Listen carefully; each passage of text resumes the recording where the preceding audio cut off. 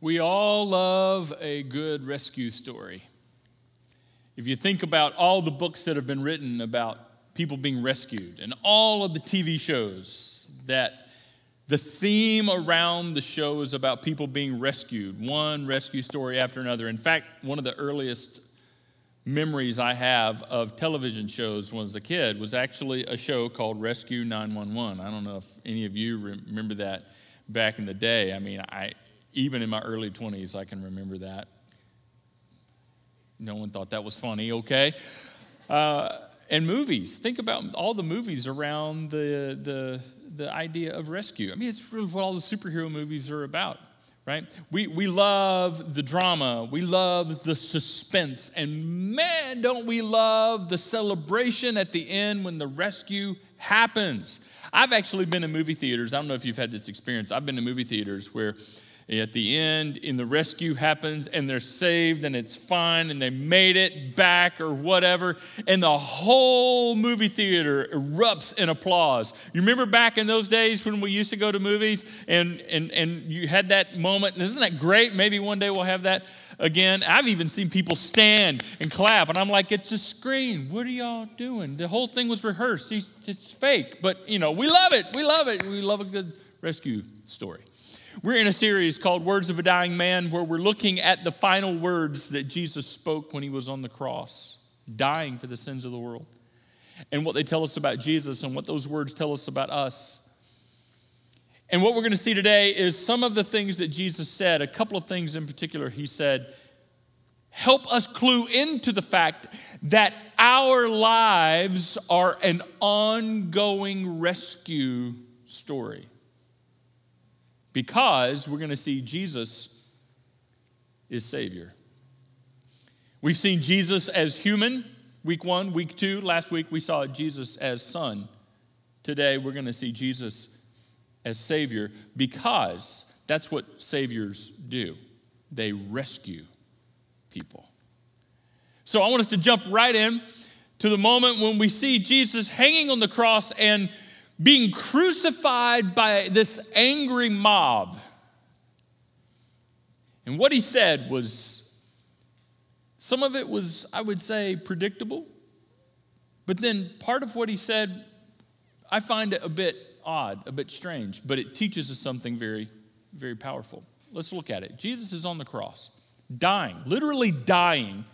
And he says this to his heavenly Father, Father, forgive them. Who? The people who were murdering him, the people who were crucifying him. Father, forgive them, for they don't know what they're doing. Now that first part, Father, forgive them, that's the part that sounds like Jesus. Sounds like something a Savior would say. Sounds like something the Savior of the world would say, even to the people and about the people who were crucifying him. That I get. But this next part, it strikes me as a little odd, right? For they don't know what they're doing. They don't know what they're doing. What? Immediately inside, I go, wait a second. Of course they know what they're doing. They knew that they were crucifying him. Nobody was there against their will. I mean, some people may have just got caught up in the emotion of the moment, and they were just like, what are we all doing? We're going to crucify this guy. And crucifixions were a normal thing in the first century in the Roman Empire. And so it wasn't odd that this would be happening, but the fact that he would say these people don't know what they're doing, it seems a bit odd. Of course, they got to know, right? They have to know. But what Jesus was saying was not that they didn't realize that they were crucifying somebody. What he was saying is they don't understand the depth of what all this means. Father, forgive them. They're clueless about what they're truly doing, who I am, who they are, what this moment is going to mean on the cosmic scale of eternity. Notice what he didn't say. Jesus didn't say, I can't believe you guys are doing this. You wait. I may not come down off this cross right now, but I will come back one day and I will get even. I will have the last laugh. He didn't say anything like that. He didn't even say, come on, guys, I'm innocent. I can't believe you're treating me this way. He didn't play the victim card, even though he was certainly being victimized unjustly. No, he said, Father, forgive them. Forgive them.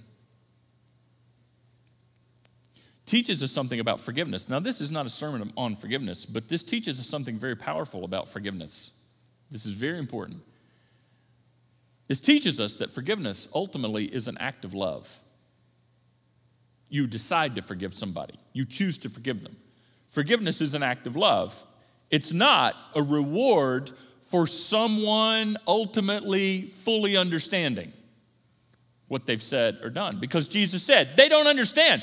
They don't get it. Father, there's no way that they have an idea of how big this is, but forgive them anyway. Forgiveness is an act of love. It's not a reward for being sorry enough. Get that.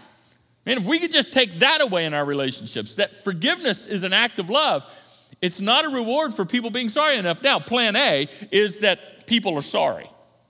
Plan A is that they understand what they said and they understand how they hurt you and they understood what they did. That's plan A. But ultimately, you cannot hang forgiveness on whether or not the people who have wronged you fully and completely get it. Jesus shows us it's an act of love. Forgive them. They don't have a clue what's really going on here and how big this is. Sounds like a savior. Because in that moment, Jesus was submitting to the bigger picture of what he knew was going on. He was submitting to the bigger picture of him embracing his role as a loving Savior, even reaching out and rescuing those who were murdering him in the moment. He was saying, forgive them, acting like a Savior to those who were taking his life. And ultimately, the scriptures tell us that Jesus laid down his life. Because ultimately, as the Savior, he did that out of love. Self-sacrificing love. Saving people who did not understand what they were doing, know what they were doing, clue into what they were doing. Father, forgive them. They don't know what they're doing. Spoken like a true Savior. It's even bigger than that. If we had time, we could even explore this further, is that they didn't know what they were doing, but Jesus knew what they were doing. And not only did Jesus know what they were doing, Jesus knew everything they had ever done. That's right. I mean, Jesus looking down at the people who were crucifying him, and he's like, they don't get what they're really doing. I know what they're really doing. And no doubt Jesus could see the individuals and recall every bad, every sin, every wrong that all of them had done. And even collectively, in that moment, Jesus said, in spite of all that, forgive them, Father, forgive them. It's an act of love because that's what a Savior does. Now, kind of dog-ear that, think of that, and let's move on to the next thing that Jesus said on the cross that helps us see him as a Savior who rescues people, even people who don't understand, don't fully get it, are not sorry enough yet. This next thing that Jesus said was actually a part of a conversation that took place between the two criminals crucified on either side of Jesus. When Jesus was crucified, remember, there were 3 crucifixions happening at the same time. Simultaneously, Jesus was crucified in the middle between 2 thieves, between 2 criminals. Again, crucifixions were a normal occurrence, unfortunately, in the first century in the Roman rule. And so this conversation began between the 2 criminals. Jesus chimed in as well. What we see here is that one criminal hanging beside Jesus said something to Jesus. So you're the Messiah, are you? Prove it by saving yourself and us too while you're at it. This guy was bold. This guy was brazen. What has he got to lose? He's dying. I mean, there's nothing he could do now. His sentence is sealed. And he's just being reckless with his words and saying, Jesus, if you are who you say you are, come on, save yourself. And if you're really who you say you are, hey, won't you save us too? Can you imagine? That feeling you're feeling right now, like how dare this guy? I mean, the audacity. That's exactly what the other criminal was thinking because he protested. Kind of said back to him, hey man, don't you fear God? Even when your sin is to die, we deserve to die for our crimes, but this man hasn't done anything wrong. We deserve to hang here. I don't know what they had done, and not sure we're not given the rap sheet on these guys.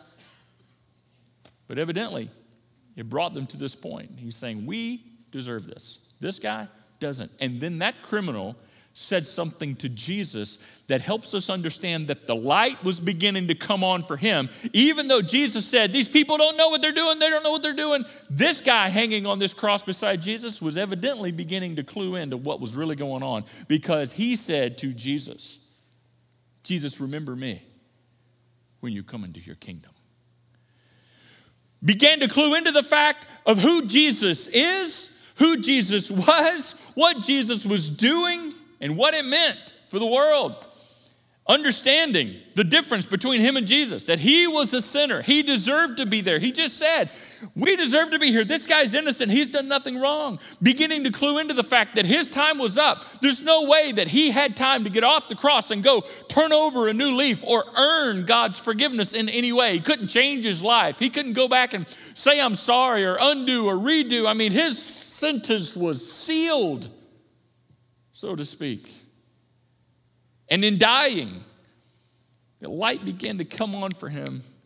And so he said something to Jesus that expressed his acknowledgement of who Jesus was and his trust in Jesus to help him. He said, remember me.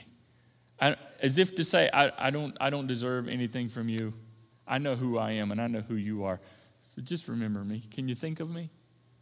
Keep me in mind when you come into your kingdom. Wait a second, kingdom, where did that come from? This guy is beginning to put it together. He must be the King of Kings. So when you come into your kingdom, I know who you are.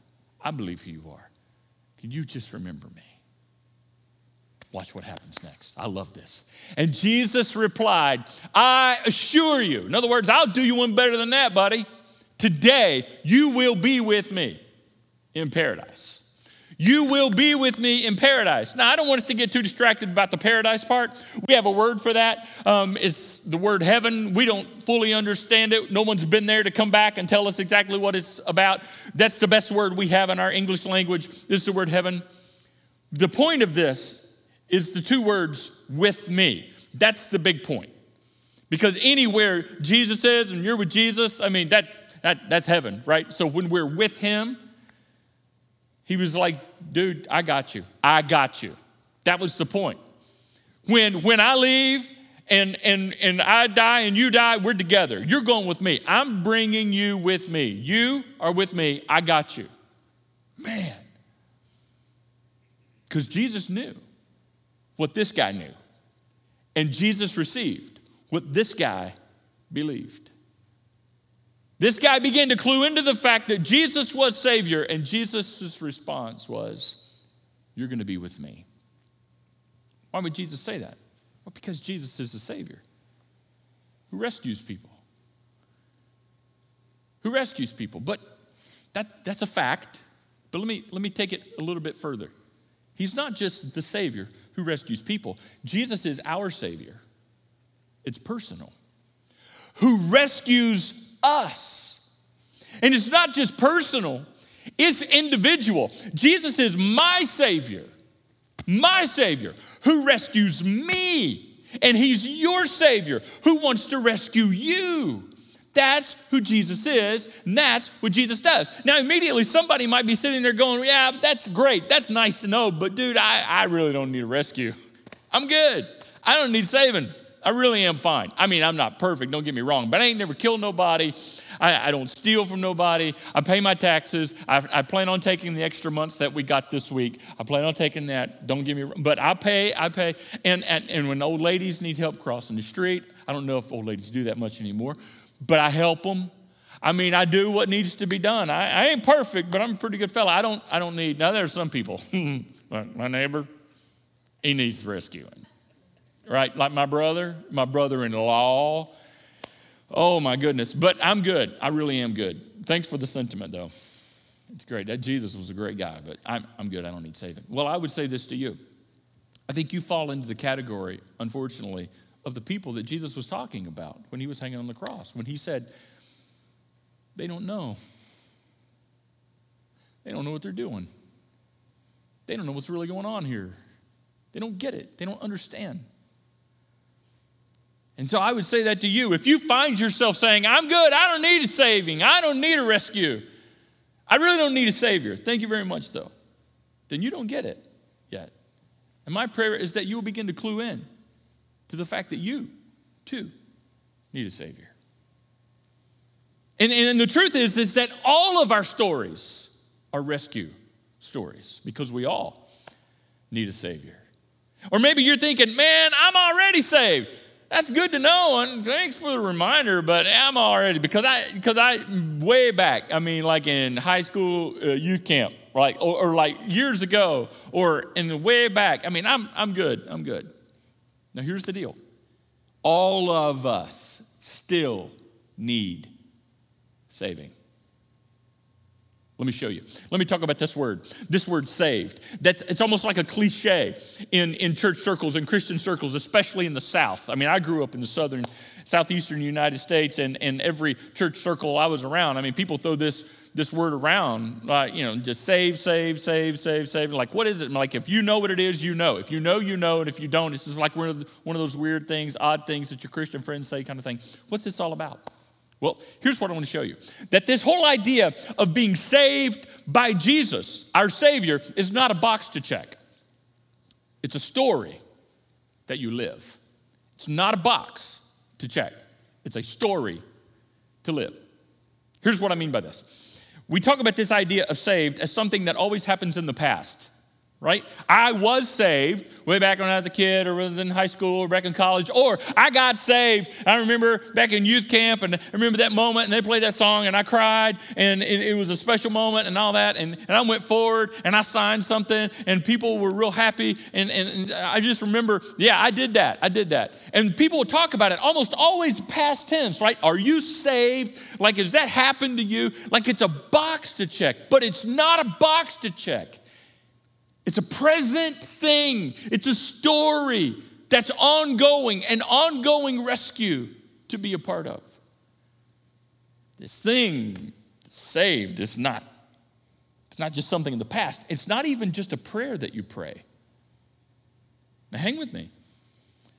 See, in church circles and Christian circles, although there's no specific prayer given to us in the Old Testament or the New Testament, there's no special prayer, magical prayer, that if you pray these words and say these words, then that checks the box for you and you're good to go. That's what I grew up thinking. That's what it was about. You prayed this prayer, that you could pray this prayer, and as long as you prayed this certain prayer, then you're good to go, the box is checked, and you can get back on living your life, right? You're good to go now. Just in case you die, you prayed that prayer, so you're good to go, man.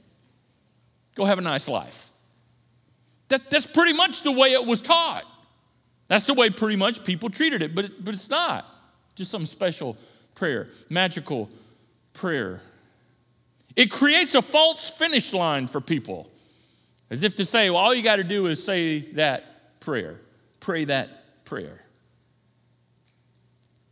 No, this whole idea of being saved is not a box. It's not a box to check. It's a story. It's present day reality. It's something that is happening. Yes, here's the deal. I am saved. Let me just talk about me. Because I am being saved. It's happening still. Because I don't know about you, but there's a whole heck of a lot about me that still needs saving. I hadn't arrived yet. I haven't crossed the finish line yet. I'm still quite a piece of work on a lot of days, okay? Yeah, especially the days y'all ain't looking. Can you identify with that? I'm not just saved. I am being saved. It is a present day reality. Because see, there's things that Jesus saves me from, and there are things that Jesus saves me for. There are things that Jesus saves us from, and things that Jesus saves us for. He saves us from our sin. He saves us from ourselves. He saves us from this world. Oh, this big, bad, nasty world that we live in sometimes. It's so hard. And he saves us for some things. He saves us for the purposes for which he created us to live out. He saves us for a relationship with him. So many times Jesus told his disciples, listen, I want you and I to abide together. I want us to remain together. I want us to be in close contact together. That's what Jesus saves us for. The bottom line is, Jesus does not save us just for heaven one day when we croak. No, he saves us for today. For today, for now. We are being saved by the Savior. Now, let me clarify. There's never a moment when you don't need saving. Although, listen very carefully, I don't want to confuse anybody. There obviously is a point in everybody's life where they come to that knowledge and the light comes on. Ding, ding, ding, ding, ding. It begins to make sense for them and they begin to embrace it personally. That traditionally is what has been called as someone getting saved. But it creates a false finish line because really you ain't finished nothing yet. It's just starting. That reality, you understanding the work of Jesus. Now, some of you may be there right now that is just beginning to clue in. You're just beginning to understand. And that's a wonderful place to be. Embrace that. But it's not a box to check because it continues. It continues on. Because there's never a day when I don't need saving. There's never a day that you don't need saving. Daily.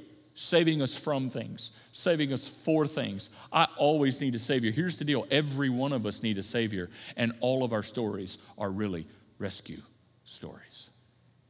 So let me ask you a question.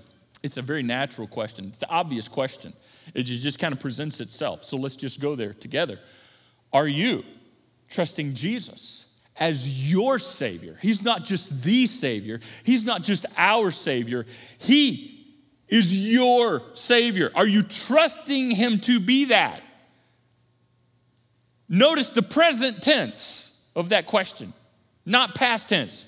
I didn't say, have you trusted? Did you check that box one day way back when? Are you good? Like, did you say those words and all that and you're good to go? No. Are you now? Present tense.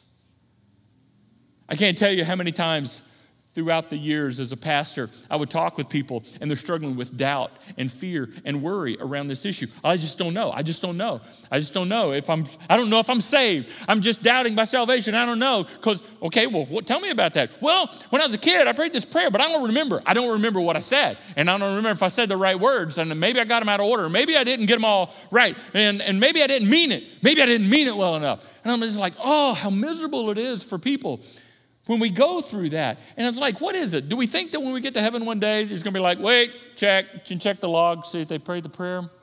Prayed the prayer. Yep, he prayed a prayer, but he only got 50% of it right. I don't know. Prayer committee, can we look into this matter? 50, you only got half the words, got them out of order? Oh, I got them out of order. Oh, okay, then sincerity committee, can we see if they really meant it, if they fully understood? Just only 40%? 40%, that's better than 30. We let the last guy in at 30. It's funny, isn't it? We've created this false finish line of pray this prayer, say these words. Here's the deal. Jesus is our Savior. Do you believe that? And are you embracing that for yourself? It's a yes or no question. There's no special magical words. There's no special prayer to pray. Now here's the deal. It comes back to one question. Are you trusting Jesus? Now, present tense. Now, present tense. That'll solve the doubt problem right there. That solves it because that's the only question. The only question is not did you check the box? What was that like? Did you cry? Did you not? Did you mean it? Did you not? What was all that? I can't remember. Right now, are you trusting in Jesus as your Savior, realizing that your story is an ongoing, real life, in a way that movies can't portray, rescue story? Maybe for the first time, that's like coming to you and like, yes, I get it. Well, then tell God that. Tell God that. I mean, if I were to say, repeat these words after me, then it would all become about the words that you were repeating after me. So I don't do that. We don't do that. Scriptures didn't ask us to do that. It's basically you coming to the point where you express that to God in your own words. You just say, God, I get it. And man, do I want that. Man, do I need saving. I believe Jesus is my Savior and that my story is a rescue story and that he is saving me. It's that simple. It really is that simple. I don't know why we make it so hard. I guess because we don't believe that something so incredible can be that simple. It doesn't mean it's easy because it cost Jesus his life, but it is simple. Tell him in your own words. And it does help us. It does help us to mark a moment, doesn't it? To kind of mark a moment to look back on and remember. That's where the whole pray the prayer thing came about anyway. It's to help people mark a moment. But you know what? God has already given us a moment that we can mark together. A symbol. It's called baptism. Where publicly, we go public with the fact that we have embraced Jesus as our Savior and we want to let the world know it. That's what baptism is about. That's how we mark that moment that we can look back on as human beings and go, I remember when I publicly proclaimed the fact that I know Jesus is not the Savior, but I know he's my Savior. And for those of you that are sitting there going, oh man, I've been following Jesus for years. Here's the deal. You will never, ever, ever outgrow your need for a Savior. Never. You will never, ever outgrow, not on this earth, not on this side of eternity, your need to be saved from things and for things. This process of trusting Jesus is an ongoing process. Let me just say it like this. For me, I know Jesus is the Savior, but I feel like I'm constantly learning what it means more and more and more for him to be my Savior. And learning what it means to trust him. Learning what it means to trust him and then follow him. I feel like I'm learning more and more and more because my life is an ongoing rescue story. And by the way, let's just fast forward. Let's fast forward to paradise. Let's fast forward to when he makes all things new. Let's fast forward to heaven. Do you know what heaven is about? It's a huge celebration of all of the rescue stories where all humanity comes to their feet and applauds not a movie, but a real life rescue effort that was succeeded by the Savior. See, Jesus is Savior. And every one of us needs saving because all of our stories are rescue stories. Stories of how Jesus wants to save us, has been saving us, is saving us, and will continue to save us. And the turning point of our lives, the turning point of my life and your life and any of our lives comes when the light begins to come on and we realize this is not about checking a box. It's about embracing who Jesus is as our Savior. Just like what we'll hear in Tanya's story. Check this out. I grew up Catholic, and that means that you check a whole lot of boxes. And I mean, you have to be good, and you have to go to church, and you got to go on holy days, and you got to eat this, and you got to eat not that, and all these kinds of things. And so it was a big thing in my house to be Catholic, to the point where we went to Disney World, and my mom's like, hey, it's Sunday. We got to go to church. We got to check that box. And that's how I grew up. Religion, church, Jesus, all that was just kind of like a box to check. You did it because you had to do it. So I'm an adult, I have my first job, I'm living on my own, and I am doing life the way that I think life should be done, which is how many good boxes can I check versus how many bad boxes I'm not checking, right? This is how you do life. If you do more good box checks than bad box checks, then things are good. And then I met someone who went to a different kind of church, a different kind of denomination. And they brought me around their friends. And these people were just different. They talked a little bit differently to each other. Their life focus was different. How they dealt with problems was different. And really the only way I can say it is instead of checking a box, they just didn't even deal with boxes anymore. Life was too big for a box to check. And I thought to myself, that's interesting. I don't know if I can do that, but that's interesting. And then I went to a wedding of these group of friends. And the groom comes out before anything starts. And he says, "Thank you for coming to the wedding. But really, this is more about a celebration, not of our marriage, but our worship of our God." And I was like, dude, it is all about the girl in the big white dress. I don't know what you're talking about, but I know that it's all about the girl who's about to walk down the aisle and all the things that go with it. And the wedding started, and it was an hour of worship service. And by the end of that hour of worshiping God, I was done. I was done. I wanted to not check boxes for the rest of my life. And I wanted to talk like they talked, and I wanted to have a relationship that they had with whoever that was going to make their life different. On the steps of that church, I say, I want a relationship with Jesus. I want my life to be different. I know that my life can be better than what the world tells me that it can be, because these people are living a very different life.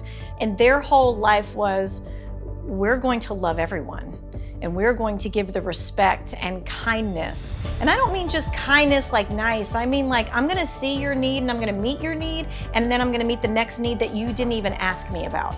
You know, there's lots of people who help people, but they did it with such a real love, not like, hey, what am I gonna get for this? And I had never seen that up close before. You can read the Bible all day long, and there's lots of great stories in there, and there's lots of great principles, and there's lots of great examples. But when you're seeing it play out in real life, it's a totally different thing. And then I thought, hey, Lightbulb, I can do that. Jesus can enable me to do that. He can use me in that way. I think people think, I can just live a decent life, and it's gonna be a good life, and it's gonna be enough. But really, without Jesus to reshape my thoughts, to reshape my heart, to reshape my words, to help me see circumstances in the way that He would see them, your life just kind of really pales in comparison if you don't have that. He has reshaped my heart. He has reshaped how I think. He has reshaped why I do things, why I don't do things. And that has made a life that is so much better than anything that I thought I could have. All of our stories are different. The details, the circumstances. The specifics of our rescue stories are not the same. But yet, the truth remains. All of us need a Savior. All of us need saving. Because all of our stories are rescue stories. And I don't know what God will use. I don't know what God is using to bring you to that point. Often God will use good things. Interesting how God uses good things. Good things will happen in your life, and the light begins to come on, and you're just like, wait a second, I didn't do this. Somebody else must be at work in my life. I need to consider the bigger picture. Often, and even more often, it's bad things in life, difficult things, suffering and pain, tragedy. That when these things happen, God uses them to bring us to a point where we realize, wait a second, life is more important than these things. I need to consider what matters most. And whether it's good things or bad things, or even something like a wedding of a friend that brings you to the point where the light begins to come on. Wait a second. Jesus is Savior. And this is not about checking a box to say, been there, done that. This is about being saved. Knowing He is my Savior every day.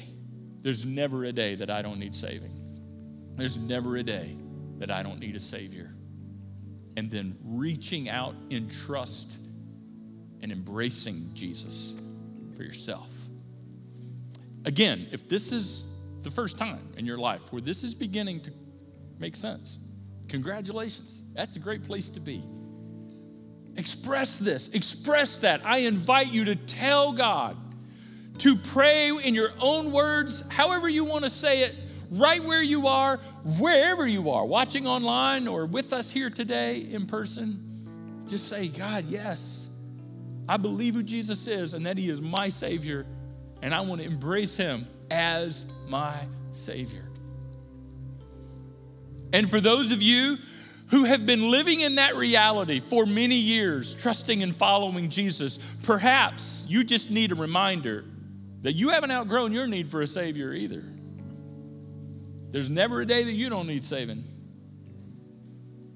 And may this bring you back to the reality that every day you live, when your feet hit the floor, you are living a real life, ongoing story of rescue. And not about how you saved yourself or you pulled yourself up by your own bootstraps or you're figuring it out. No. About how your story ultimately is dependent upon the Savior, doing for you what you could never do for yourself. Forgiving you when you didn't know what you were doing. You didn't understand the depth. You couldn't even be sorry enough. And for proclaiming to you that you can be and will be with him today, tomorrow, and forever. Live in that reality. It'll change the way you follow Jesus. It'll change the way you follow Jesus. When you stop seeing it like a box that you checked and realize this is an ongoing thing every day. Let's thank him together. Father, thank you. Thank you for Jesus. Thank you for sending Jesus. Jesus, thank you for giving yourself at the hands of an angry mob who did not know what they were doing, who could not even begin to process the depth of what was going on. You forgave them and provided forgiveness for everybody that follows, including us.